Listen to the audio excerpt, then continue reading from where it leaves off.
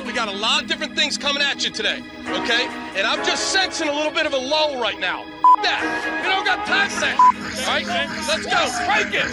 Crank it, Glenn Cross. Woo! Ladies and gentlemen, can I please have your attention? I've just been handed an urgent and horrifying news story. And I need all of you to stop what you're doing and listen. You're listening to Rock Chalk Sports Talk with Derek Johnson and Nick Springer on FM 1017 and 1320 KLWN. Depend on it. Hey, what's happening? Welcome into another edition of Rock Chalk Sports Talk on KLWN. I'm Derek Johnson with Nick Springer. Hey. And on today's edition of the show, we're talking plenty of KU football. We got a bunch of KU football audio coming at you throughout the show today. Another KU football superlative segment. Two guests, Kevin Flaherty at 440 from 24/7 Sports. Matt Tait from R1S1Sports.com will join us at 3:40 here. I also have a top 10 list of top 10 sounds in sports. I'm actually excited for this one. So you haven't been for the other ones? Well, I have been. The top 10 4 list, that was dumb. I disagree. I think that was one of my favorite lists ever. Really? Yeah. Well, it was probably my fourth favorite list. Okay. You need to stop. You need to be stopped. Okay. Yeah, I don't know. I mean, I'm excited for it. I'm actually excited for this one. Assuming it's a good list, because sometimes you're just wrong. Wow. Or your lists suck. Okay. All right. Well, high expectations for me. So that's later in the show. RCST is brought to you by 23rd Street Brewery. We're going to do a series starting today. We'll have one of these today. We'll have another one tomorrow. And the series that we're doing here is the biggest reason KU football will not hit the win total over. And then tomorrow we'll finish with the biggest reasons why KU football will hit the win total over. You can go on DraftKings right now, and you can bet on the KU football over-under win total. It is set at 6 at the moment. But it's different odds for both. The over is minus 150 if you take the 6, meaning that So they you think would it's have to gonna be put over. $150 to win 100. So basically, you'd be bringing home 250, or $15 to win 10. So you'd bring home 25, right? The under 6 is plus 125. So it seems like they're kind of trying to make you take the under, and we know this has been one of the more under bets so far, one of the most of any college football team for the under bets. As of a couple weeks ago, they were the most. I don't know what the updated numbers on that are. I've said before that actually makes me feel better because Vegas usually makes a lot of money, and you get to play with a chip on your shoulder, whatever. But let's start today. Before we get to the biggest reasons why KU football will win the win total over, we'll do that tomorrow. Let's be pessimists first. What are some of the biggest reasons that would prevent, if KU football does end up under the win total, if they end up with 4 or 5 wins, what do you think would be the reasons why? Or let's just take it one at a time. Okay. What's the first one that pops in your mind? The first one that pops in my mind is injuries. You look at last year's team, and if Jalen Daniels is healthy the whole year, maybe you're able to win 8 games or 7 games last year. So if his health is steady for the whole season and he plays and starts all 12 games, you feel pretty good. On the flip side, if he, again, deals with injuries, because I've talked about this, he hasn't played a full season for Kansas since he's become a starter because of injuries. What if that happens again? And I know Jason Bean is a very, very quality backup, maybe the best backup. Well, I think he's definitely the best backup in the Big 12. And then without knowing exactly around the country I'm sure your Texas and Ohio States and Alabamas of the world have some 5-star guy waiting that would probably qualify as a better backup, potentially, or your Georgias or whatever. But Jason Bean's a really good backup. But we know, because we saw it last year, that while Jason Bean at his best is maybe close to the level of Jalen Daniels, he has a lot more valleys. He has a lot more times where he struggles. He has a lot more inconsistencies to his game that we saw last year. So with Jason Bean, you feel less good about KU getting to 6 wins. And then you go beyond that, you go to the running back room. Devin Neal played a lot of games banged up last year. Daniel Highshaw, we know about his injury. What if what if those, surface again? What if Devin Neal continues to be banged up? What if Daniel Highshaw has to miss some time again. You go to the defense. What if a guy like Craig Young goes down? What does that look like? I mean, with how much they ask him to do, with how versatile he is, what would that do to the defense? Or Kenny Logan, someone like that. There's a lot of possibilities for injuries to possibly hamper this team a little bit. And I think if you set aside Jalen Daniels and look at last year's team, Kansas was pretty healthy last year. They didn't really have any major injuries besides Jalen Daniels and Daniel Hishaw. Really, those are the only two. You look at the defense, they stayed pretty healthy for the most part, as far as we could tell. I mean, Kobe Bryant, I think, missed what? He missed the second half of the Oklahoma game or missed a chunk of the Oklahoma game and the game after, I think, maybe. But injuries, to me, is the number one reason because we've seen it. We saw it happen last year, especially with Jalen Daniels. If he's unable to play a full season, that would probably put a cap on what you think the ceiling for KU could be. And you could apply the injuries conversation to any team across the country. Yeah, I know. It feels, any team. Yeah, I know. But I think it is because very prevalent though. With Kansas. Yeah, exactly. Because of how fresh it is in the mind, because of the fact that it happened last year, it seems more prevalent. Yeah.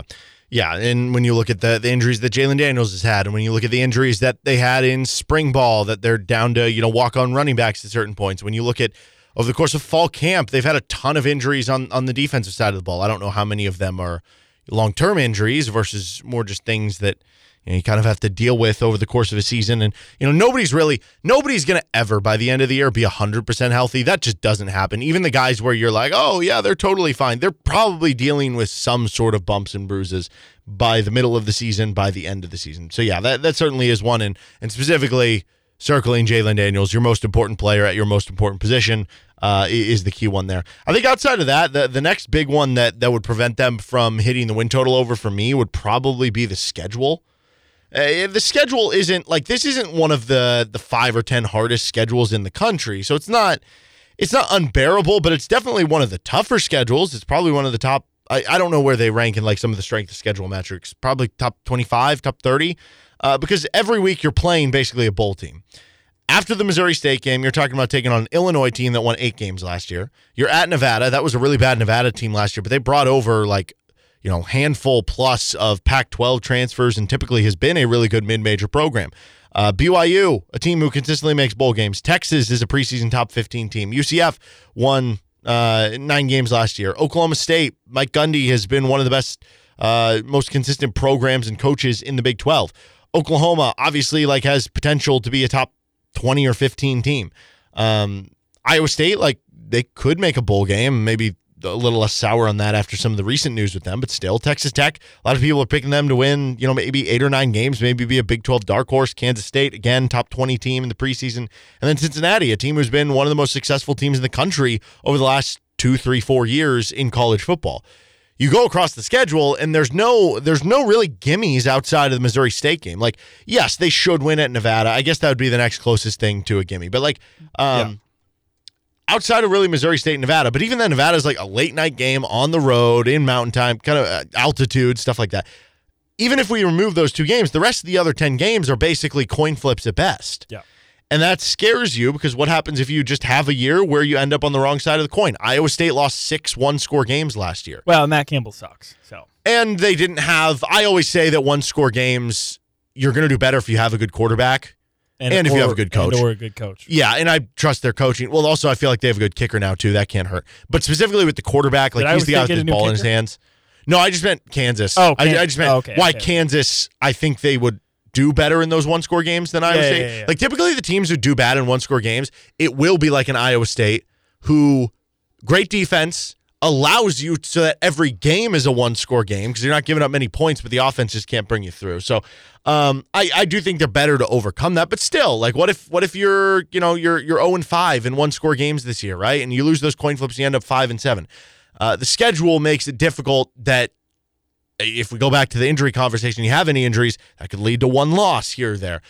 That, to me, is one of the top reasons why if they did end up going under on the win totals, you would just look back and be like, yeah, they played a lot of teams who made bowl games and teams who were ranked. It's just a tough schedule. Yeah, I think you hit the nail right on the head with the comment about there's no gimme games besides Missouri State and and maybe Nevada, right? So if you want to give Nevada as a gimme, that's 2 games out of your 12-game schedule.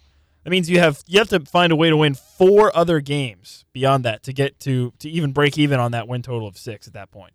And that's not easy to do because you do have a lot of games where you're kind of like, yeah, that could maybe go one way or the other. You know, UCF is becoming more of a trendy pick of a team that might do a little bit better in their first year in the Big 12.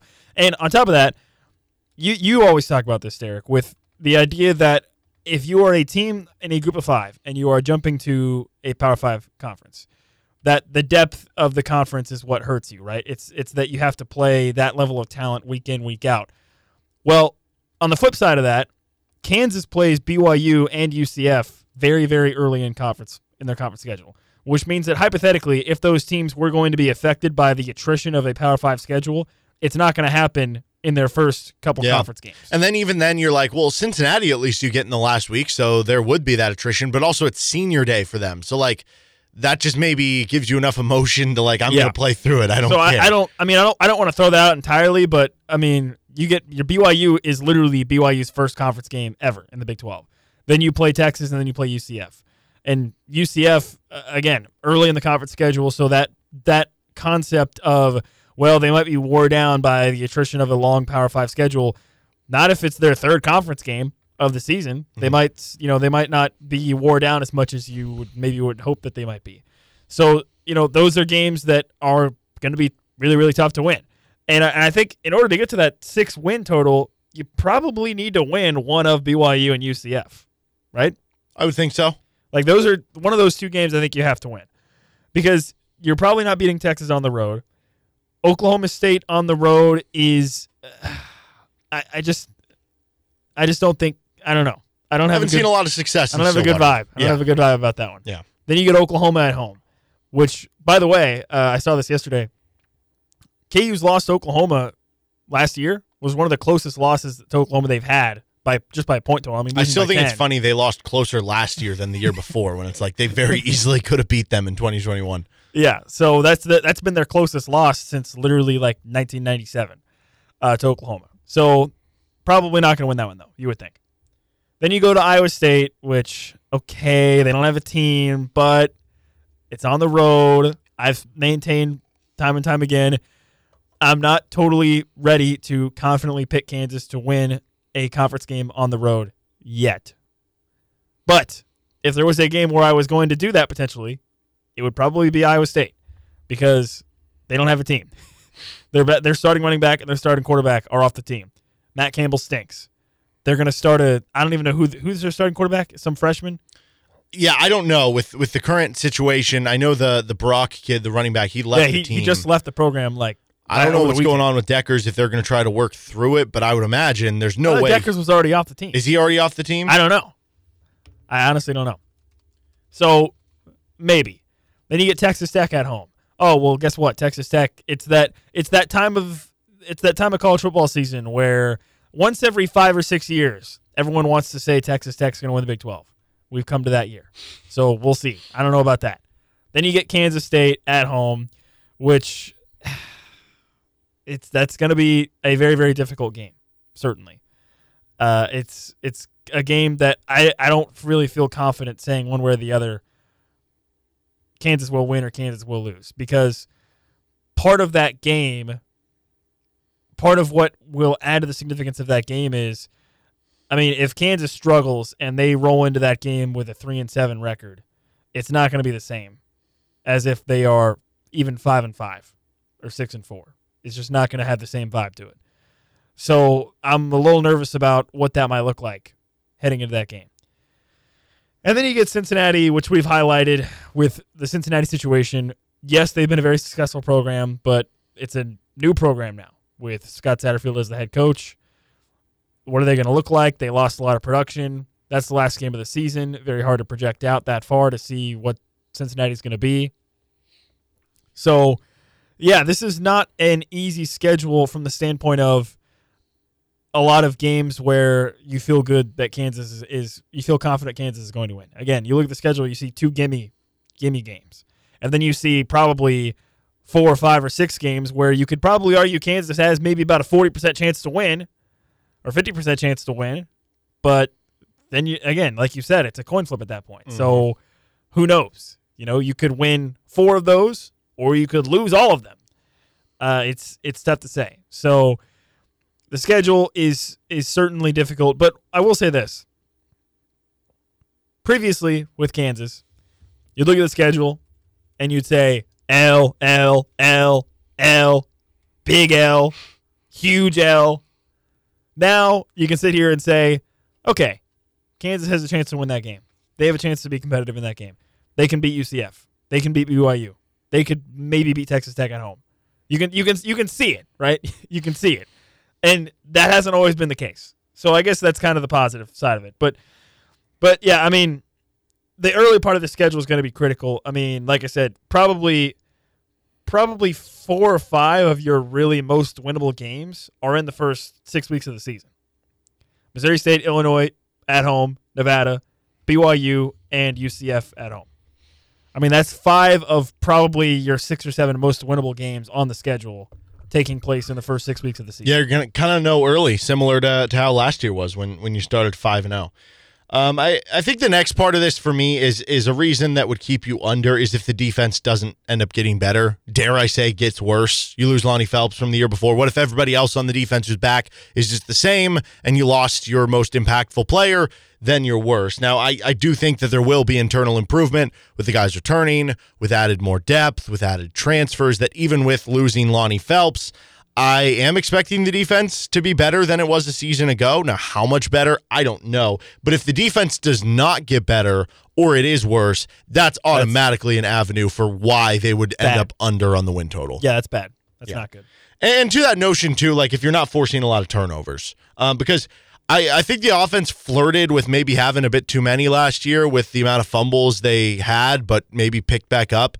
I don't know, maybe you have more interceptions this year than last year. If some of your turnover numbers, your defense can't force a bunch of them, and this goes back with if the defense can be much better or not, that's where things would be scary. Or if you just have a year where, you have 30 turnovers or something bad where it's just one of those kind of fluky weird years. Yeah.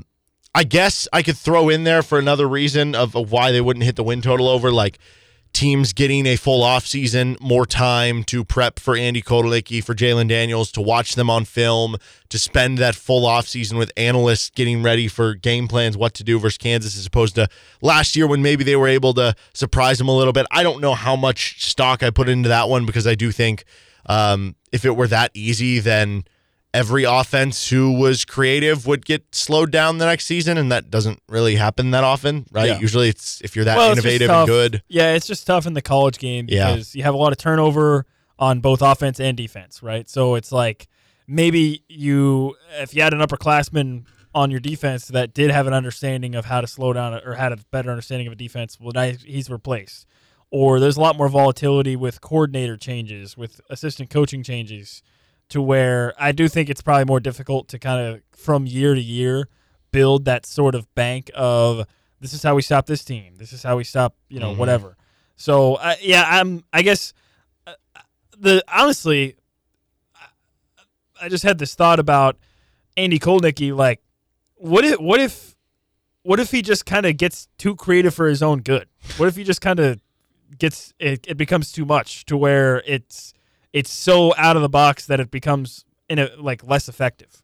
I guess it's possible. I don't expect that to happen. But yeah, I guess those are reasons why if they do end up only winning 4 or 5 games this season, or I guess they push at 6, any of those reasons probably would be a big reason why. Tomorrow will be more optimistic. And I have said I am taking over on KU for what it's worth. But tomorrow we'll talk about the biggest reasons why they would hit the win total over. He's Nick Springer. I'm Derek Johnson. Matt Tait joins us in 15 minutes. This is RCST on KLWN. Depend on it. Welcome back. This is Rock Chalk Sports Talk. I'm Derek Johnson with Nick Springer on KLWN. That time on a Tuesday, we're joined by Matt Tait of R1S1Sports.com.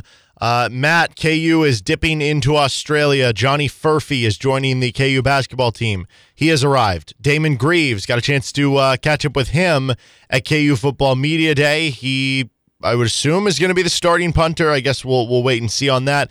Which Australian is going to make a bigger impact for KU this year? Is it Furphy or Greaves? Man, that's a tough call. I think they both have a chance to be pretty big impact type players. But I'll go with.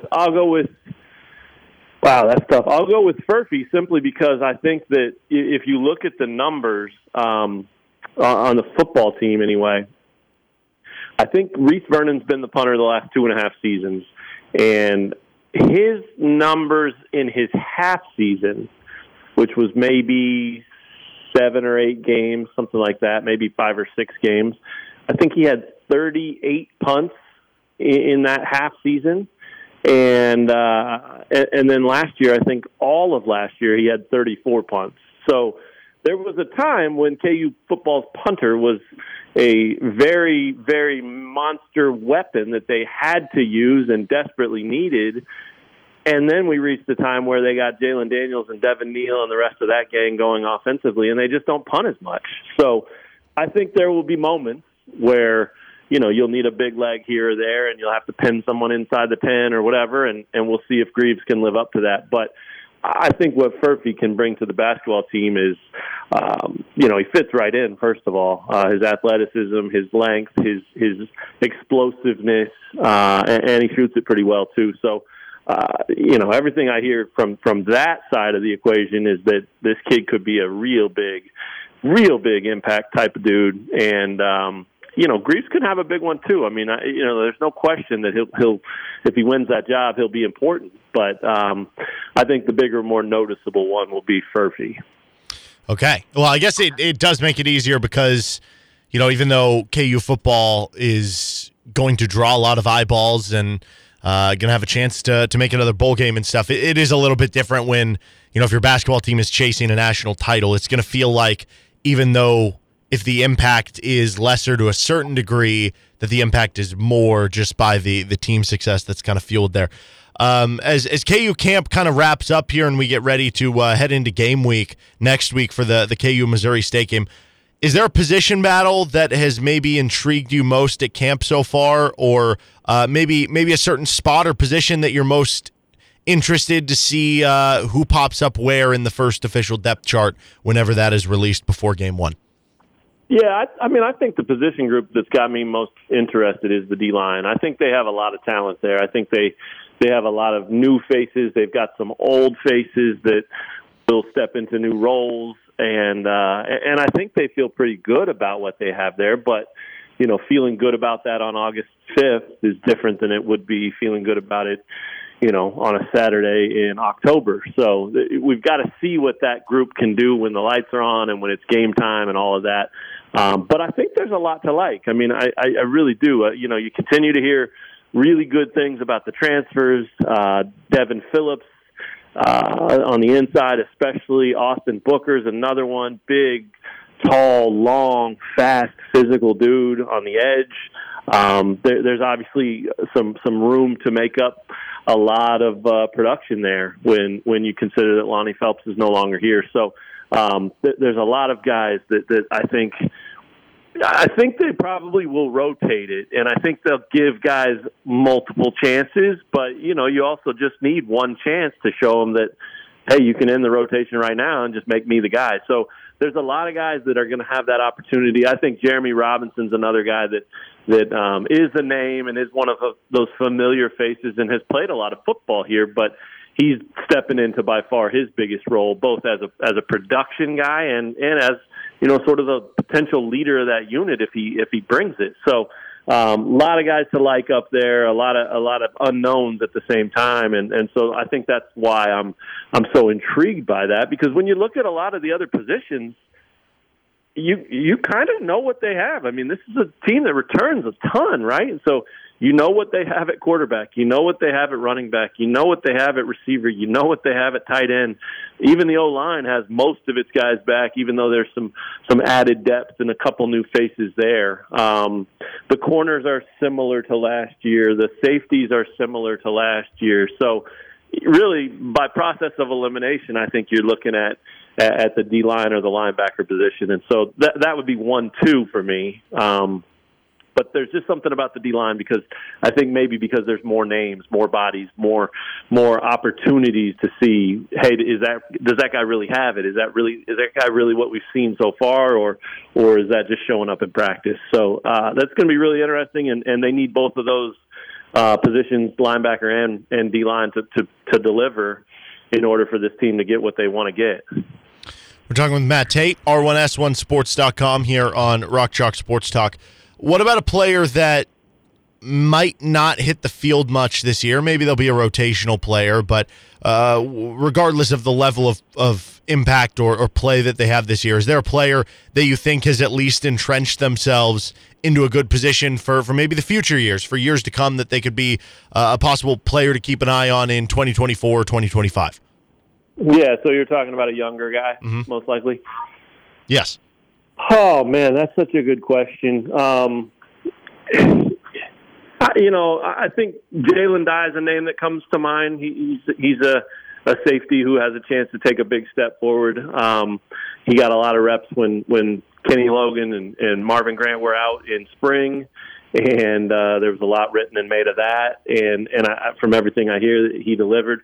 He's not super young anymore. He's been around, but he's also a guy that, is really at that point of a breakthrough if he can deliver. That's not a great one though. Calvin Clements is probably a really good name. I mean, he's Free State fans here in town know him. Lawrence High fans here in town know him, and his camp as a true freshman and early enrollee, it sounds like it went as good as it could possibly have gone. I mean, he's a monster of a dude. He was big at Free State, but he's bigger now, and it just carries himself, much, much more like a college football lineman than a high school football lineman. And that's pretty significant, and that's a pretty big thing to do in a short period of time. So I love his future. I love his potential. I think Calvin Clements is an NFL type of prospect, no question about that. And there's a lot of reasons to be excited about what he can do.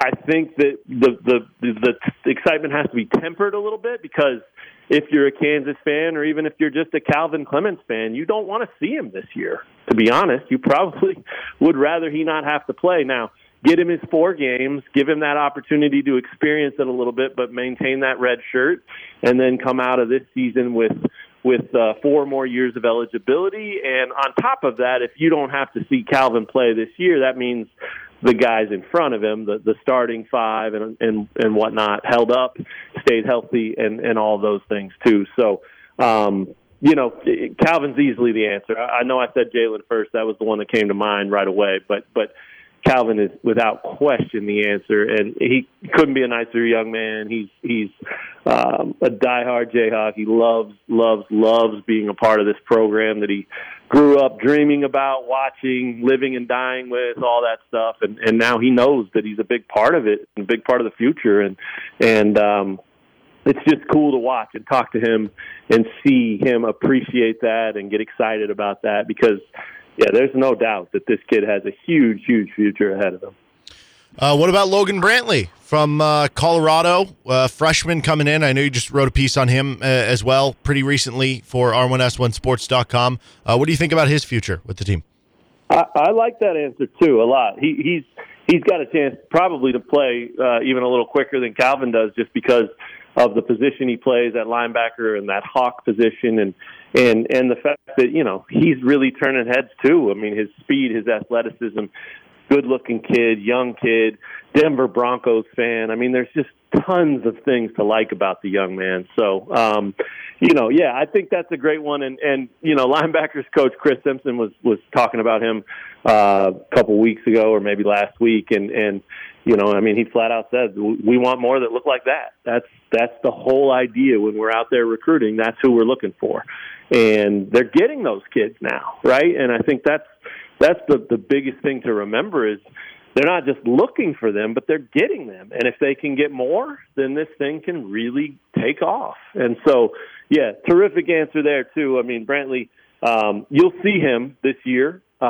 He'll be a special teams flash at the very least, and quite possibly a linebacker rotation type of player as well. But he's that hawk position. He's that hybrid kind of guy that has, pass rush skills and linebacker skills, and also some safety athleticism and skills. And right now they're throwing a lot at him and trying not to overwhelm him by developing him in all of those areas. I think they want him to, get comfortable doing one thing first and then kind of take it and progress from there. But he's the kind of kid that studies his face off. He works his butt off. He's 100% on every rep. He doesn't take plays off, all that stuff. So you'll see him this year, no question about it, somewhere on the field. And I think you'll notice it when you do. And if you can look at this program 2, 3, 4 years from now, and you see a bunch more Calvin Clements, Logan Brantley type players, I think this program's just got a chance to absolutely continue to climb and be what everybody wants it to be, and be something that's worthy of that new stadium that's coming down the pike.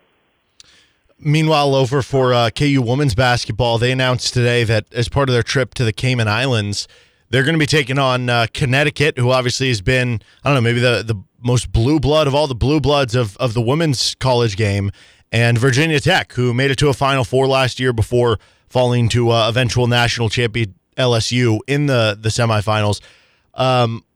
How cool of an opportunity is that for the women's team, a women's team that is trying to grow their program and certainly has seen the level of play and the expectations of the program rise up into this year? It couldn't be cooler, man. I mean, that's the kind of thing you can recruit to as well. You can start telling future prospects, hey, look, not only are we a program on the rise, and not only have we kind of found our stride here and are turning things the right way, but we're also not afraid to go put you in these high-profile situations and allow you to test yourself against the best of the best of the best. And not to mention going to the Cayman Islands to do it. I mean, there's a lot of things to like about that opportunity. So I think it's phenomenal. You saw the field released a while ago, and you knew KU was going to get 2 games, and I certainly was hoping that UConn would be one of those. But for, who else is there? I mean, it's a ridiculous field. It was almost automatic that they were going to get 2 really good opportunities and 2 really good programs. So, yeah, Vatech, a perennial contender, the UConn, the traditional powerhouse program that it is.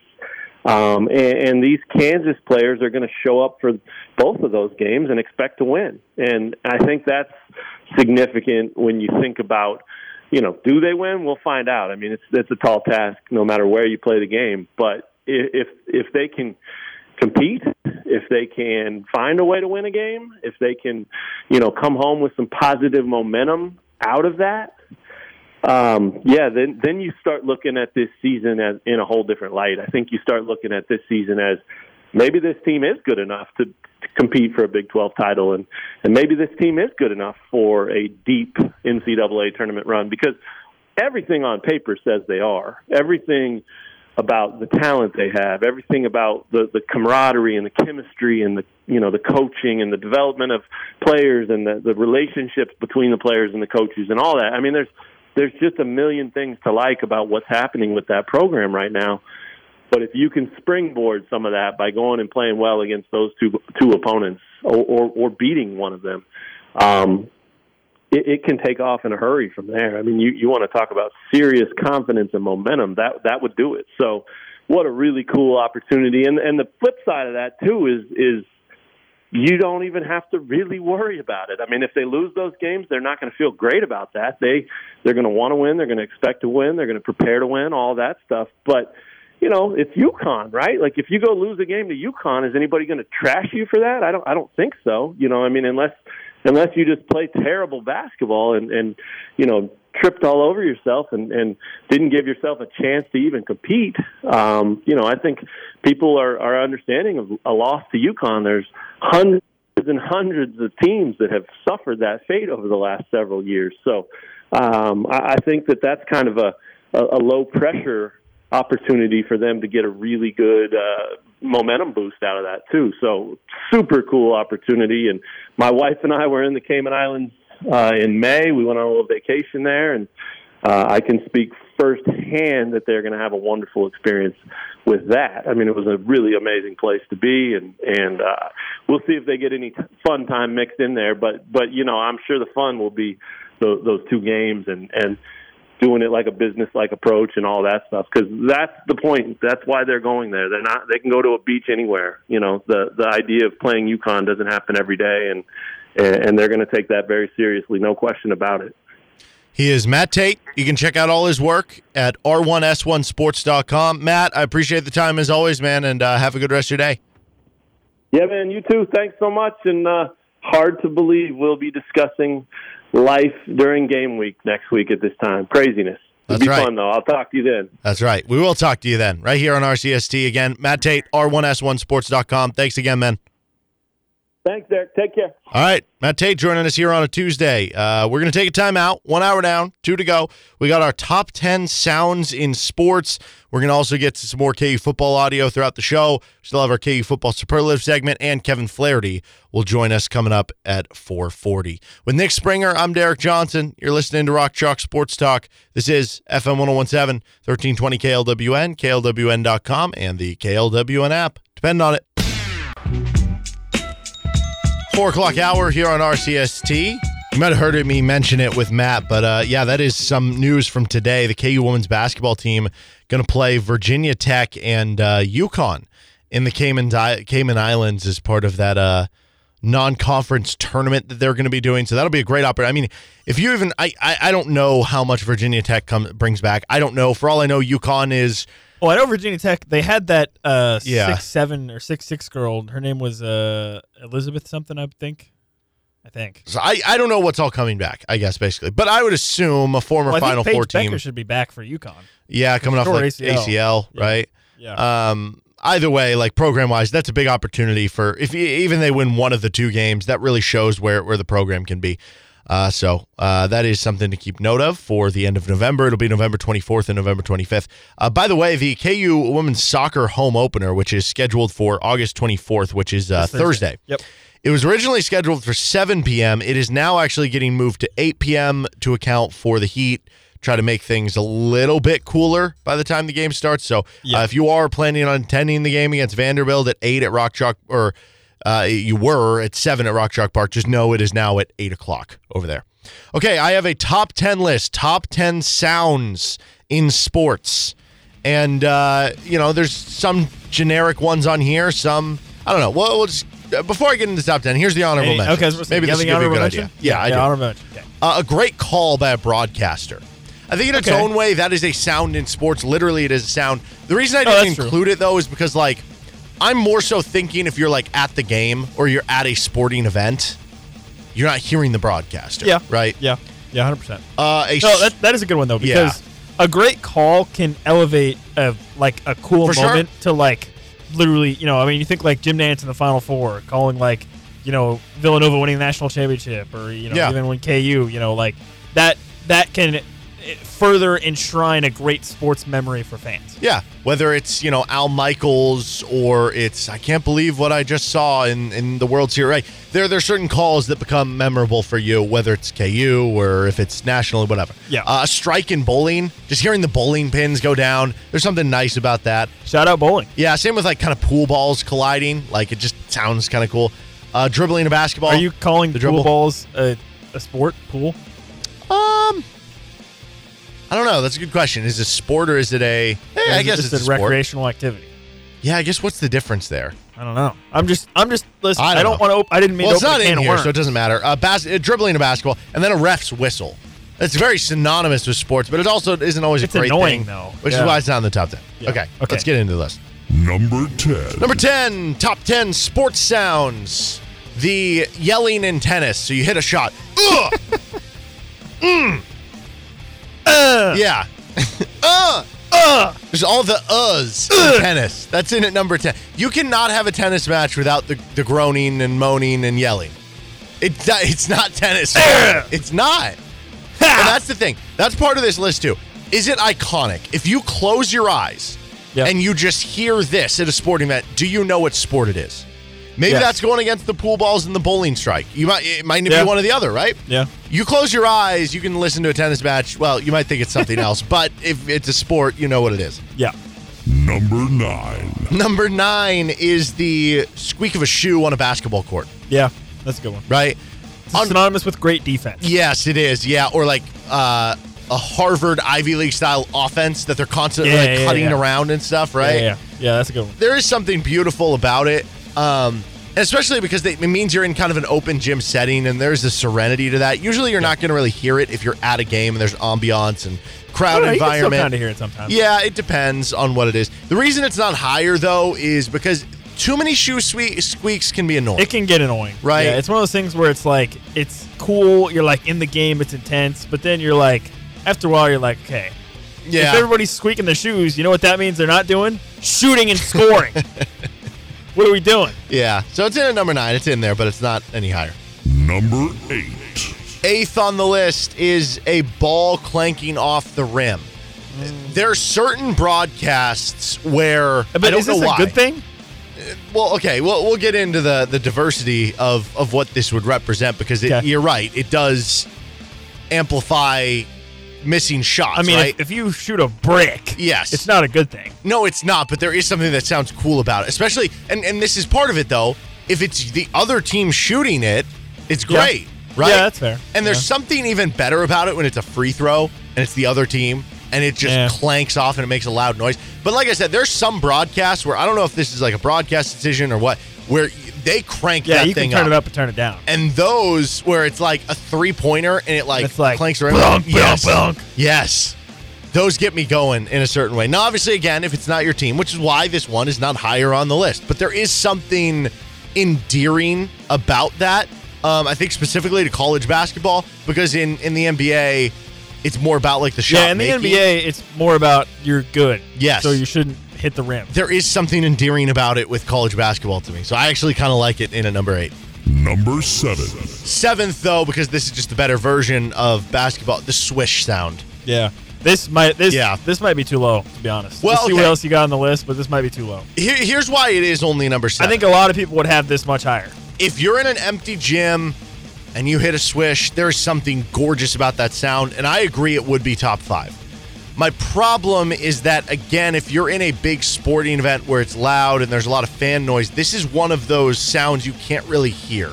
You have to have really good seats, right? It's got to be a really pure shot. You got to be really close to the basket. It's great in an open gym. It's great if you're just shooting hoops by yourself and you hear the swish sound and it makes you want to just keep going, or it makes you want to end on that shot because just have that noise. It's just it's harder to hear in an actual game event. So that's where it got dinged. Okay. Number 6. Number 6, off the post in hockey.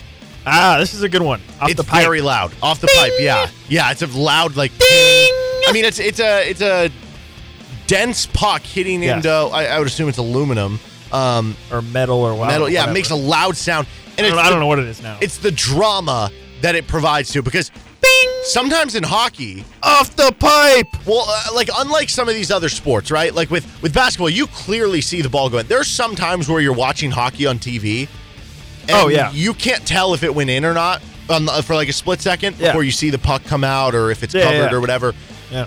There is that moment of doubt, and so sometimes in hockey, sound is ahead of vision for you. True. Right? Yeah, true, So yeah. when you hear it ping off the thing, That doesn't always mean they score, adds though. to the drama. No, it usually means they don't. Yeah. But if your team's in goal, it's one of those weird things. When you're on offense and you hit the post, it's like it's almost encouraging to a certain point. It's like we were so close, but it's also like, man. And then defensively, it's almost like, oh no, they're very close. It's agony. But also it's like, thank goodness. And there's a slight bit of relief. Yeah. And I think specifically, when you're in an overtime playoff hockey game, off the post, it's brutal. yeah, absolutely brutal terrible. of a sound. But Yeah, I think it's very synonymous, and in at number 6. Okay, pretty good. Number 5. There's actually a series that we have of balls off of like metal type objects here, with that kind of starting off. Okay. That was more of the drama type, right? Like the puck off the post it creates drama. Number 5, I think, is more humorous. There are times where it does create drama, like Okay. you'll know the example I'm talking about. Number 5 is the doink field goal. Right, like the Bears-Eagles one from a couple years ago. The double doink. The double doink. That is drama. No one's but there's gonna forget double something doink. humorous about it, right? No, yeah. When Because you think about doink a it. field How goal, ridiculous does yes. double doink sound? Yeah, it it's so sounds like ridiculous. the dumbest thing ever. But even doinking it once, like when Harrison Butker did it in the Super Bowl, like, yeah, at the time it wasn't great and it wasn't fun, but Yeah. you think back, I just don't the know. word This doink. might be too high. I don't know. Just the word, but dude, I mean, that's true. The word doink adds to it. it does. And you hear it very loud and clearly, but it's not like the same, like the ping of the off No, the it's post. it's like the reverberation. Yes, It's like, yes, the reverberation, and you see the actual goalpost like moving around. It's vibrating. Yeah. That's what the sound is, I don't vibration. know. This might be too high. I think the doink adds to it, and I think there's a humor about it because think about it. When you're watching, NFL coming up here on Sundays, and you're watching Red Zone, they're going to switch to a game in week 2 or week 3. There's going to be a doink field goal, and you're going to smile about it. Yeah, you're going to chuckle about it. It's Yeah. great. I don't know. Sports is supposed to be fun. Too high. All right. Number 4. Number 4 is the crowd. You could argue this should be higher. The general roar of crowds. Yeah, well, Yeah. I just went in general because there are a lot of things the crowd does. The crowd can chant, right? Yeah. Sometimes that can be good. Sometimes it can be chants like the sell the team, like Refs, the A's, you right? suck. Refs, you suck, Refs, right? you suck. Intimidating Carl Cheffers at a Monday Night Football game. You have the just getting loud when something cool happens. Yeah. Or getting loud to I- try to psych another team out, right? Yeah, or I always think of like, and this really only happens in baseball, but just like the general murmur yeah. in between like at bats and stuff. Little chatter that's going on. Yeah, it's kind of nice. Yeah, it is. It creates a different type of ambiance. And then like the flip side of that is like you're now in Fieldhouse, a free throw happens, the silence, Yeah. right? There is something cool about that. What about during golf when you have fans yelling like mashed potatoes or like Yeah. Baba Booey? Yeah, this You is know? very versatile. Very This is versatile. Very versatile. And I think the number one though, when I think of the crowd noises, is I think of Just booing? well, I guess that would be up there. I don't know. Booing I think is lame, to be honest. But it's synonymous with crowds. That's what they do. They boo. I understand that, and honestly, that's probably why it's not top 3 for me. Boo. Imagine if you booed things in your normal life the same way you did as a fan. I might do that. That's a genius idea. So you're gonna go to a restaurant tonight and eat and dinner. if my waiter sucks, they're gonna come back. Every time you walk by. Right? Boo. Imagine doing that in real life. You'd be horrible. You'd be horrible. It's so stupid. No, I think booing is dumb. But here's the one I love. It's the that is always not a good thing. Or but like it's- okay, I understand. Like you got a guy wide open in the middle Yes. of the field, quarterback throws it, and he drops it. Oh. You hear the audible sigh of everyone sighing and doing the same thing is incredible. Because, yeah, it happens if a receiver drops the ball. If you have, like, let's say it's a baseball game. Somebody drops a fly ball. Well, that too. Or your batter smokes one to, like, left field, and you're like, this is gone. Everybody thinks it's gone, and it's caught on the warning track. Yeah. It's just this audible sigh. You miss a putt.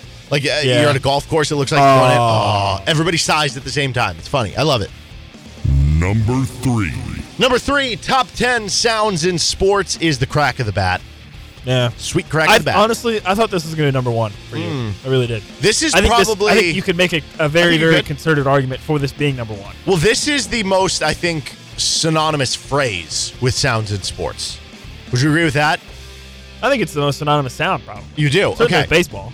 I would maybe put this at number 1 for me. Okay. Well, for what it's worth, by the way... Well, I don't know. Maybe. I don't know. We'll see. I did want to mention, because there are a lot of levels where you use an aluminum bat. It's got to be the crack of a wooden bat. It does. Aluminum bats stink. The ping of the bat Trash. is a funny sound. It is not terrible. top 10 worthy. Yeah, I hate it. It's awful. There is I like making fun of it. Like, it's funny to be like... Well, swings, what's terrible about it is ping, with aluminum bats, every fly ball you hit off an aluminum bat sounds like it should be a home run. Yeah. It's so annoying. Yeah. It's so infuriating. Yeah. But yeah, man, crack of the bat, it just sounds so sweet and so pure. When you got a guy with a good swing and he just unloads on one, and when you can hear it and it's a home run, it's something beautiful. And especially, too, like, the fact that you can hear it sometimes on TV broadcast when it's that good of a swing clear as day. is great. Yeah. Number 2. I just couldn't get it above the top 2. It's a very worthy candidate. Number 2 is pads colliding. Yeah. So like football, pads. specifically the first day when you have the pads out and you hear the pads colliding, the shoulder pads going against each other, and they're just popping. Like, when you're watching Hard Knocks, just the parts where, Like I could do it without the think voiceovers and the exactly. sound. Well, think about the quarterback series. How many segments of the quarterback series was just segments of Kirk Cousins getting crunched? Yes.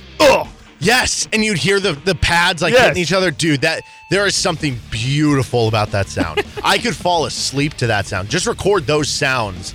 And instead of those, you know how people have those sleeping machines that do the water or the different nature noises and stuff? Yeah, like water running over in Yes. the river. Yeah, my sister does that. Give me pads. I don't really understand it at all. No, give me prefer pads. silence. Just give me some silence. Okay. To sleep. All right, number one, though. Number one. The top sports sound is... I should win a different baseball one. Ball to mitt. It's ball to glove. I don't like that. See, the more I don't like that at about all. The crack of the bat... Crack of the bat should be number one. Above ball and mitt, 100%. I don't know, man, because the crack of the bat is a very specific instance. The ball to mitt is so universal. It doesn't just have to be Major League Baseball or something. The ball to mitt is every level of baseball. The ball to mitt is going home after work and playing catch with your kid. The ball to mitt is timeless. It is the ultimate symbolism and representation of, you just want to have a catch with your kid, right? There's something beautiful about the crack pop of the bat in the mitt. is better. Grab the ball. I disagree. I think the ball to mitt. Crack of the bat is better. Something beautiful about it. I like the pop of the pads number two. I think the squish should have been a lot higher in basketball. I liked the inclusion of hockey there. I'm a NASCAR fan, so I like the sound of NASCAR. The very first lap. Yeah, the first lap where they that's pretty cool. Okay. Or IndyCar, that stuff's cool. I would have probably put that on there, but it's your list. Yeah, it can be bad. That's fine. Definitely disagree with the bat and the mitt thing. Well, the bat should have been higher. Let us know what you think at RCST 1320, or if we missed anything on the list. He's Nick Springer. I'm Derek Johnson. You're listening to Rock Chalk Sports Talk. Kevin Flaherty is going to join the show from 24/7 Sports coming up in about 20 minutes from right now. Coming up on the other side, though, we've got some more KU football player audio. We'll get to that next on RCST with KLWN. Depend on it. Welcome back into Rock Chalk Sports Talk with Nick Springer. I'm Derek Johnson here on KLWN. We're joined now by Kevin Flaherty of 24/7 Sports. Talk a little Big 12 and KU football here. Kevin, so far with KU Fall Camp coming to a close here soon, what is the biggest KU Fall Camp takeaway that you may have had so far? Yeah, I think that, on one side, the good side of things, it sounds like a lot of the defensive line holes and things where you went into it feeling like, okay, newcomers have to step up, whether that's transfers or just guys stepping into new roles who aren't actually newcomers, guys like, Tommy Dunn or DJ Withers. You wanted those to pan out, and I'm not saying, hey, the questions are answered or anything like that, but I do think that Kansas came out of preseason camp sort of feeling more positively maybe about those spots than a lot of fans maybe would have thought going in, with some newer guys stepping in, Devin Phillips, that other spot, Austin Booker potentially, with Hayden Hatcher being a little bit banged up over there. And so I do think that was sort of the good news. The bad news or we're not sure news, of course, relates to the overall health, right? That's the one thing that you really want from camp is you want to answer your questions, but even beyond that, you want to head into the season healthy. And I think that when you look at Jalen Daniels, the time he missed and everything, it's not the sort of thing I don't think that's a major concern as of yet, but it is the sort of thing where you're saying, okay, it'd make me feel a lot better if Kansas's, preseason All Big 12, player of the year winds up being fully healthy for this season because the Jayhawks are going to need him. Well, we, to begin the show, talked about reasons that would keep Kansas from ending up with the over on their win total. So basically being below it, being at 4 or 5 wins on the year. And one of the pillars we brought up was injury there. Going through reasons of what would prevent. If I told you at the end of the year Kansas was at 4 or 5 wins by the end of the year, what would be the biggest reason why outside of injury that you think that would happen? Yeah, I'm glad you said outside of injury because I was going to say injury. Outside of injury, I think, if you look at defensively in particular, you have some guys that are stepping into new spots, or at least new spots at Kansas. And so you want the offense, obviously, to be as good as it was last year. I know, the quote-unquote advanced, metrics have Kansas's offense falling off some this year. The main reason for that, my understanding, is just that it factors in past performance and also factors in recruiting, two things that, when you look at recent history, is going to ding Kansas a little bit. And so it's not, hey, they don't look at it as, hey, KU returns 10 starters from an offense that ranked 9th in the country in SP+. They look at that, sure, but then against that is also, well, Kansas hasn't been very good offensively, in the near past. They haven't recruited necessarily at a super high level when compared to some of these other people. And so they see the offense falling off. And I could see the offense taking a dip a little bit. I don't think that it's going to fall off the way that some of these formulas project. But at the same time, if the offense falls off just a little bit, and if the defense in particular isn't able to hold up against the run, I think that's sort of the formula where you look at it and you say, if KU's healthy, if they're only winning 4 games this season, that could maybe be it, where the firepower just isn't quite where it was and the defense struggles to stop people running the ball. Because you look at that schedule in particular, Derek, you've got that game in week 2 against Illinois. That's the game where Brett Bielema is going to line up, run the ball at you 45 times. And if you can slow him down, you've got a chance to win. And if you don't, you're probably going to lose that game. And if Kansas goes into that game and gets pushed around a little bit, I don't know that it looks particularly great about slowing down BYU 2 weeks later. Another very physical team that is going to want to run the ball, with the personnel and everything that they have there. And so I do think, if you're asking me, hey, if Kansas stays relatively healthy but the win total is under, why would that happen? I think it would be a combination of those few things, along with sort of that early schedule that, could have Kansas stumble a few times before they get out of September. Yeah, and basically what you're saying with the defense there is, if they're the same or worse than they were last year, and we've talked to you before about breakout candidates for this year. Jeremy Robinson's been a popular name for that answer. Let's say that doesn't end up happening. Let's say that Jeremy Robinson is kind of the same guy he was last year, where you saw the peaks, but it's maybe a little bit more inconsistent. What at that point do you becomes the state of the defensive end position and the defense overall? Like, is that maybe the most important thing that can happen for the defense to get better? Yeah, I don't know that it's necessarily, don't get me wrong. I mean, having an all Big 12 candidate, if Robinson reaches his potential, would be huge for the defense. And you look at the last couple defenses with Kyron Johnson and Lonnie Phelps, they've had, that all Big 12 type defensive end that, hey, it's 3rd and 8. We feel with some certainty that this guy is at least going to be somebody that opponents have to game plan for. I think that Robinson being, just sort of what he has been he would still be a fairly effective player at that point. At that point, you would need one of the newcomers to really step up. And it was encouraging to hear that, hey, Austin Booker has had a good camp.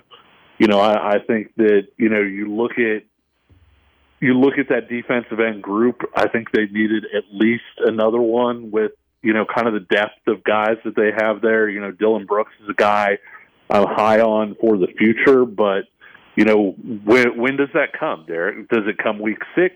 Does it come week 8? Does it come next year? I think those are fair questions. How does Davion Westmoreland fare when he's getting more reps? Hayden Hatcher was a guy that was at that starting spot and then got a little bit banged up. Where's he going to be at, from a health standpoint, as well as is Hayden Hatcher, still a starting candidate into week 8? I think there are possible other answers there, especially with, the way the defensive tackles have looked, it may be that Kansas gets a little bit more push or more rush up the middle than what they've had, but I do think that would be a significant blow if Jeremy Robinson doesn't sort of take that next step forward and become an all-league type guy.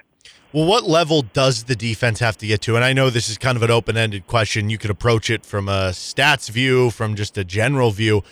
For them to win more games in the regular season than they did last year, so to win 7 or 8 games this season, like where does the defense need to get at bare minimum from where they were last year? Yeah, and the interesting thing is if Jalen Daniels stays healthy last year, and if the special teams weren't as bad, which I know that, that's a whole nother subject, people don't realize, I think Kansas's defense was like 102nd last year in defensive SP+, and, that's obviously pretty rough. Kansas was like 126th, though, in special teams SP+.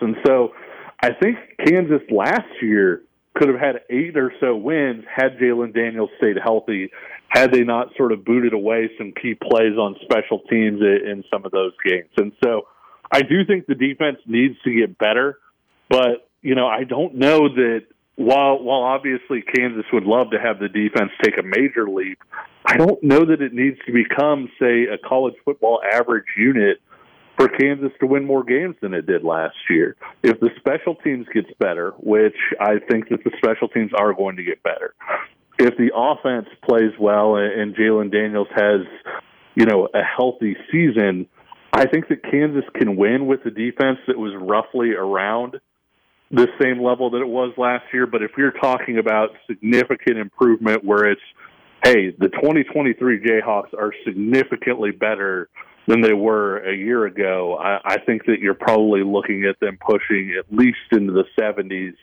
if not even higher than that, from last year's 102nd, I think, finish. Typically, year in and year out, when you look at the most improved defenses in terms of just the bare bones of it, like the points per game, I know that's not a be-all, end-all, because what if Kansas just gives up less points per game because they run a slower offense, right? Like there are ways that, that can be kind of a flawed metric. But when you look at year in, year out, I feel like, I don't know, you would probably have a better knowledge of this than I would. I feel like typically the best teams are around like 7, 8, 9, 10 points per game better in the most extreme circumstances. Is that kind of accurate? Like what do you think the ceiling is of the most they could improve in one year? Yeah, I think you're probably about right on that. And like you said, it's tough because that's such a noisy stat. Mm-hmm. You can obviously mess with it with tempo. You can affect it by special teams. If all of a sudden Kansas is gaining, say, 10 yards on its net punting or something like that, then all of a sudden the defense is going to look probably a little bit better. Maybe it's a turnover type thing where either the offense is turning the ball over a lot and it's putting you in bad situations, or it's not turning the ball over, but your defense is there are a lot of things that can go through that. But yeah, I do think, when you look at just sort of raw, hey, these are the points per game allowed, I do think typically you see those jumps being, kind of around what you mentioned, sort of that 7 to 10 maybe points per game, when you do see a pretty significant jump from one season to another. And typically those jumps, I feel like, occur for multiple reasons. One, you bring in newcomers sometimes who hit the ground running. Obviously, Kansas is hoping for that. Two, you bring back a lot of experience and players from the previous year. I think that's maybe the most important part. And obviously, Kansas brings back, sort of its back seven, if you will, along with Robinson, who is sort of a co-starter, if you will, at least in terms of reps. So they bring back a lot of experience. And the other thing is that turnover thing. Can Kansas force more turnovers and force key turnovers? You look at that Baylor game, it was kind of the only thing that kept Kansas in that game was the defense's ability to force turnovers. And so those are kind of the three areas that I look at where, you say, hey, you'd like to see Kansas do this a little bit better than it did last year if they're going to make that kind of significant points per game jump. We were talking last week about what is KU's most winnable Big 12 games, and or just games on the schedule that you felt best about, that they'd have the best chance to win in. And there isn't one game where you're like, as far as in the Big 12, where you're like, oh, that. Of course they're going to win that. They're all kind of coin flip ish. But as we were going through it last week, we kind of settled in on Iowa State on the road, given all of the off-the-field stuff that's been going on, where it's, maybe you're starting a freshman quarterback. Jarrell Brock is obviously no longer with the program at this point in time. And I feel wrong about doing that because it's on the road. Like, Iowa State still has a really good defense. They're a team that before all the off-the-field stuff, thought that they'd bounce back to being like a 6 or 7 win team because of all the one-score losses that they had last year. Now I'm not so sure. I don't know. Where would you rank that game now for KU among their most winnable games in the Big 12, and what for you would be at the top of that list? Yeah, I think the Iowa State game would be at the top of the list. It's unfortunate, Kansas obviously beat West Virginia and Morgantown last year. It's unfortunate that with the schedule changes, West Virginia is not making the return trip this year, because maybe, West Virginia and Lawrence, you would have some competition for that spot. But I see your point with Iowa State in general. It's tough to win in Ames. 1, 2, I do think that Iowa State has, some really good young talent, as well as just, hey, the defense is good. But the other part of that, Derek, is, as much as you want to say, hey, this team is going to be worse because it loses these key guys or whatever else, you never really know how that works on a team's psyche. In some cases, and maybe even most cases, it works out like you would expect, right? You lose your starting quarterback, you lose your starting tailback, you have the issues that they're having, and things just sort of go with a thud. But there are certain teams that have the culture to where they sort of rally the wagons, and they're able to come out of that, almost even better than they were before, and they really surprise you. And so I think that's my one hesitation with picking Iowa State. Yes, it's on the road, like you said, but the other thing is even with them missing those players, I think there's at least a chance that everybody, in that locker room kind of rallies together, and it winds up being the sort of thing that maybe doesn't impact them, at least to the level that most of us would expect. I don't know if we've actually gotten you on record for this season, but I guess we are officially in a week with college football because it's week 0 this week. Do you have an official Big 12 title game pick? Ooh, that's tough. I do think Texas will be back. I had to say the Texas back, of course. I was going to say, I'm glad you phrased it that way.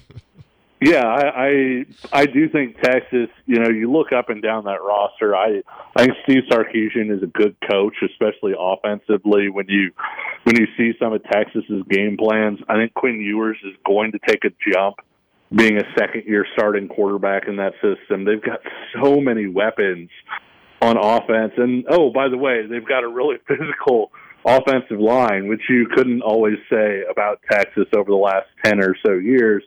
And you look at the defense, which is supposed to be sort of the weak spot, and they bring back the Big 12 preseason defensive player of the year in Jalen Ford. I think the defensive linemen they do have, it sounds like they've had a really good camp, and so they're going to be tough up front as well. Texas, to me, is, I don't want to say sort of your no-doubt favorite, because obviously, Texas has been Texas at times over the last decade or so, but I do think that Texas is sort of the overwhelming favorite at this point to make it there. And as far as who they're going to play, that's really tough, because I think there's a scenario where Kansas State is right around where it was a year ago. I know some K-State fans have been telling me they're going to be better than they were a year ago. I don't necessarily buy that yet. They could get there, certainly, but I think it would probably be K-State. I think Oklahoma, as much as they upgraded that roster and a lot of the things that they did, I think they're going to be significantly better, but maybe not quite in that range. And then with K-State being my pick, I will say a dark horse team that I think is going to be really, really interesting to watch is I think that Texas Tech team is a lot more talented and a lot better than maybe a lot of people are giving them credit for. And I think the gap between, say, number 1 to Texas Tech is probably smaller than it is from, say, Texas Tech to the number 6 team or 7 team in the conference. Yep, so could be a fun, crazy year then. That'll make week to week very fun. Before we let you go, as is tradition, do you have a local prospect of the week?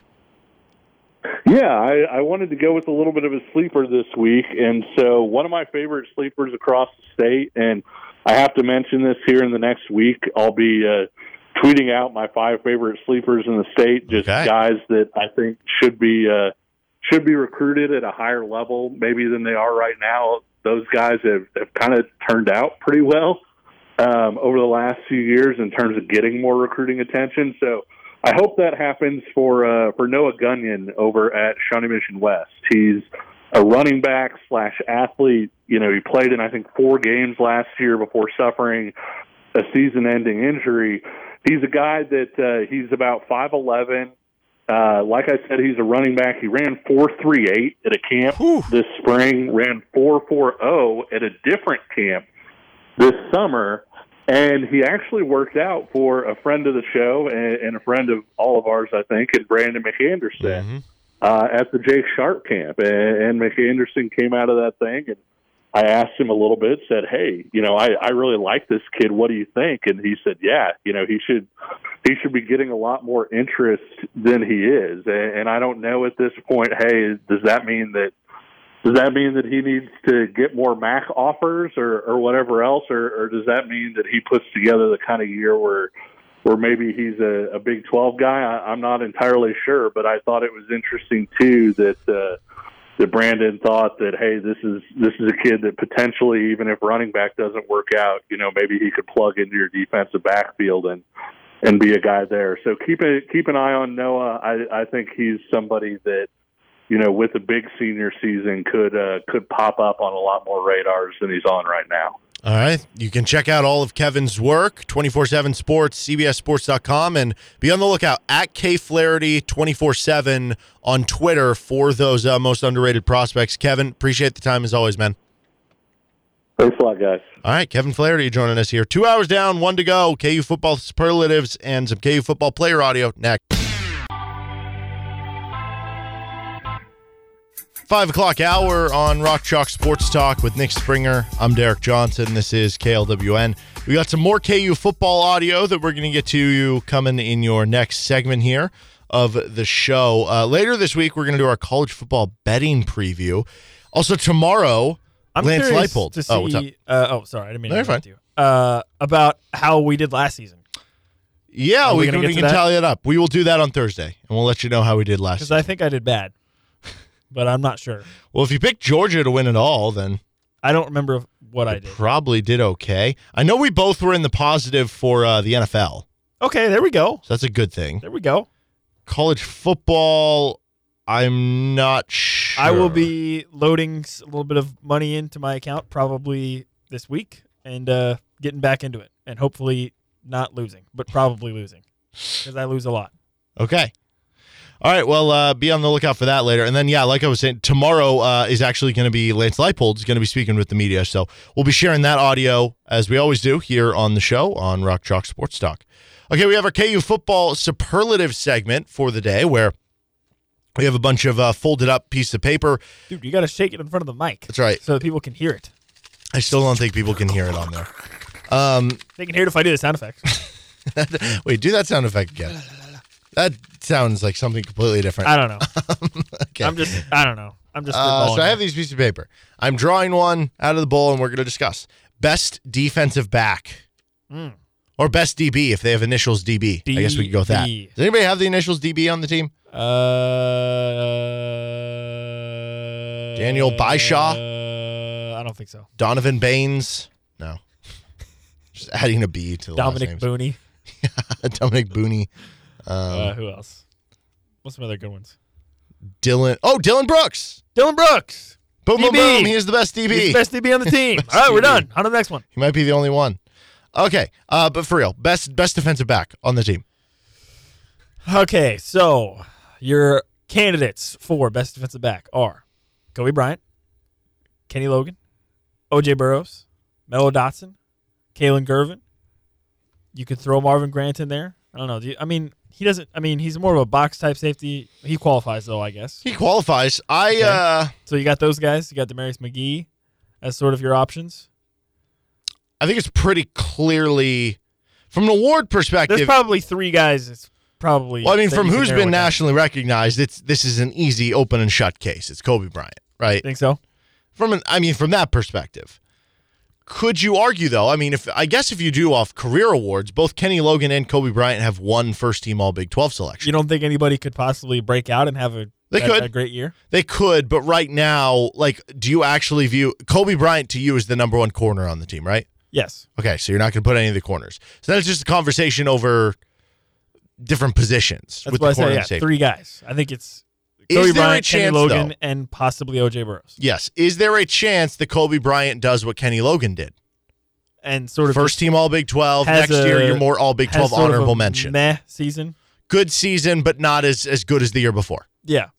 Yeah, I mean, I think we both agree that Kenny Logan last season was not as good as maybe he was. And still good. He was Big 12 honorable mention. He was not bad. Yeah, I want to be very, very clear about this. He was not bad. He did not have a bad season. But he was preseason first team all Big 12, and a guy that was coming off of a really good season and was expected to probably take that next step to being more of a really star level player. And while he was fine, he was serviceable. He did a good job. He was not that level that I think maybe we thought he was going to be in the preseason. So to your point, Kobe Bryant. Mm-hmm. What if that happens? And furthermore, I'm curious with the Kobe Bryant thing. Let's say Kobe Bryant does have 3, 4, 5 interceptions, whatever, has a really, really good year, but maybe he gets burned a lot. Are you still going to say at the end of the day he's your best corner if he's a guy that is a type of player where he's very aggressive, which that's how he plays, and he wants to make a play, and maybe he does get some critical interceptions for you over the course of the season, but maybe he also gets beat trying to be too aggressive, and teams are able to take advantage of that a little bit. Are you still gonna say that he's the number one corner, number one defensive back? Probably, but yeah, I mean, it goes back to what are those other guys doing? I do think O.J. Burroughs has the biggest launching pad, trampoline opportunity to jump into this conversation, but I do think where we're sitting right now, it has to be between Kobe and Kenny. Yeah. You could argue that Kenny does have more responsibility as a safety. I will throw another name in here, though, just to make this more interesting. Okay. Craig Young. No. Technically, you could count him as a DB. I'm not counting him. Well, if you wanted to, you could. I'm not going to. He plays like it. I don't in want a lot to. of ways. No. Well, I do. I'm not. So I'm going to have the conversation with myself then. Craig Young. Bro. What? Linebacker. Hawk linebacker. Hawk is a linebacker safety hybrid, sir. It's listed with the other linebackers.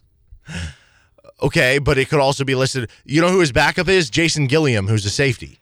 No, he's the Hawk now. I know, but he was a safety. Tells you it's a hybrid.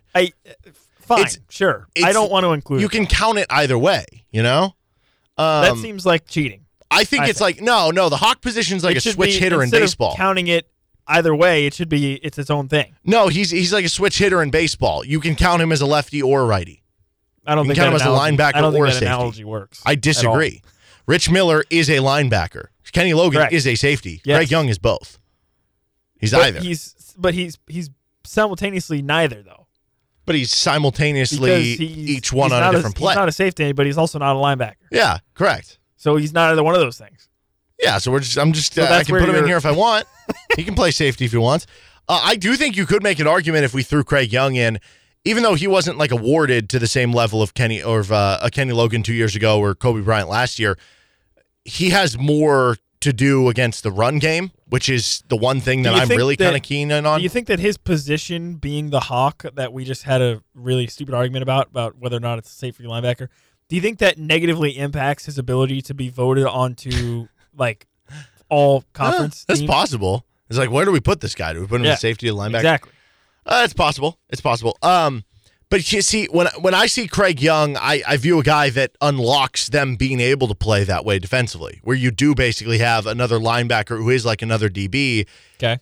And that is something that you don't get with the other guy. So I could hear the argument for it, is what I'm saying. But I think bottom line it has to be Kobe Bryant. Kobe Bryant, Kenny Logan, O.J. Burroughs, possibly. Okay. Top 3. All right. Why don't but you Kobe draw Bryant, number 1. My turn? Yep. Let's see what we got here. All right. Let's see. Player that has to be good other than Jalen Daniels. Player that has to be, because Jalen Daniels, obviously your quarterback has to be good, right? Has to be good. Who has to be good? I kind of want to say Dominic Pooney. That's one that first came to mind at left tackle. Admittedly, that was who came to my mind first also, was Dominic Pooney. Yeah. I mean, just in general, left tackle is such an important position, and it would help your quarterback stay upright and avoid being injured. You could look at the defense, too. I probably will end up settling on somebody defensively just because that's where we have more questions. Craig Young is a good candidate. Right. Well, it's like if any of the receivers aren't good, it's like, oh, they have a bunch of others. Any of the tight ends aren't good, they have a bunch of others, right? If Devin Neal, you want him to be good, but does he have to be good? You have Daniel Highshaw, right. Dylan McDuffie, and again, you can't take Jalen. A step back, then, Before we get to the defense, would you put any credence in kicker, punter, kick returner, punt returner? Like Seth Keller has to be good. Yeah. But he doesn't have to be good for them to, it'd be nice. If Seth Keller has to be good, then I think you have bigger problems. Yes. Right? You agree with that? Yeah.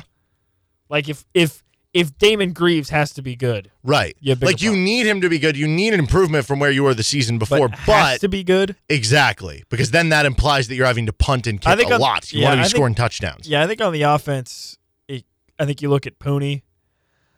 Maybe I don't know. Like Mike Nowitzki's already pretty good. There's not really any other picks on the offensive line that jump out.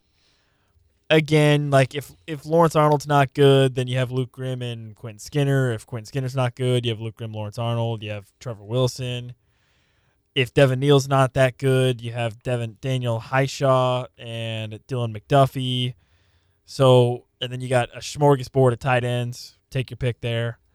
So I think on the offense, Pooney, I guess, makes the most sense here for has to be good. Yes. On the defense, I think there's a lot more candidates. Craig Young, to me, is probably number 1 on that list. Goes back in line with that, allows him to play that way. Yeah, you could throw Kenny Logan in there. Okay, do you lend any credence to the idea that maybe it's Devin Phillips? Because he's been getting hyped up a lot to where now all of a sudden, okay, rewind 2 months ago. The big concern was the D-line on the defense. Now, with how much discussion, with how much hype has gone into Devin Phillips, Tommy Dunn, DJ Withers, those guys, Gage Keys has a lot of length. Do you put any credence into the idea of, because of all the hype around those guys, they have to be good? So Devin Phillips, is he a guy that you look at and say, he's been getting hyped up a lot, it seems like he's going to be good? Is it now to a point where he maybe has to be good just because of the fact that people think he's going to be good, and so now you need that in the middle of the defense? You could make an argument for me that anybody in the front 7. You could pick any one player. But I think the defensive line is a good spot. See, that's the thing. I would shift more toward Jeremy Robinson. How excited are you to just extremely overreact after the Missouri State game? Are we going to do the same crap we did last year where we're going to say rubber stamp, it's fixed, it's not fixed, and go back and forth the whole season? No, we have to give it more time now. Well, actually, then again, knowing week 2. It was really fun last year. Week 2 with Illinois being Brett Bielema, like Kevin was saying, they're going to want to run it down your throat 45 times a game.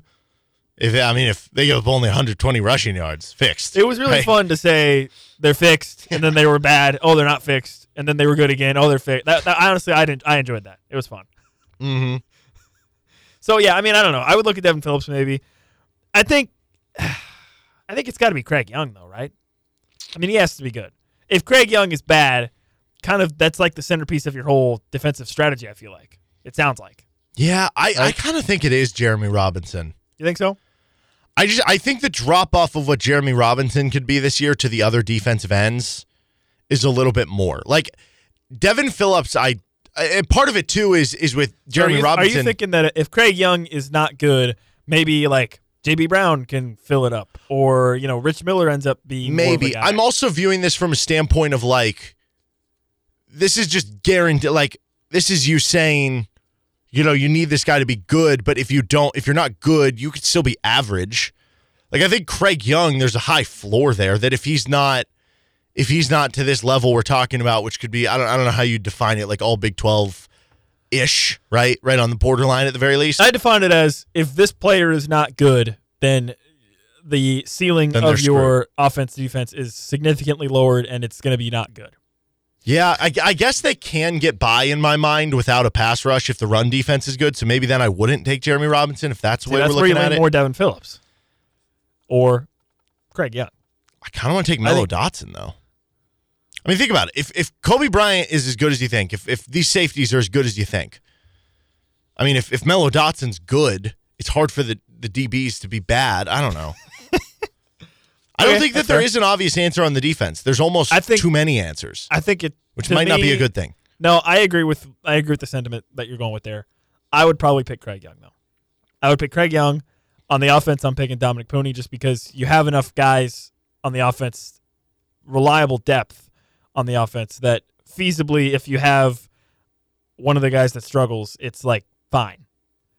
Whereas I think you need Craig Young to be good.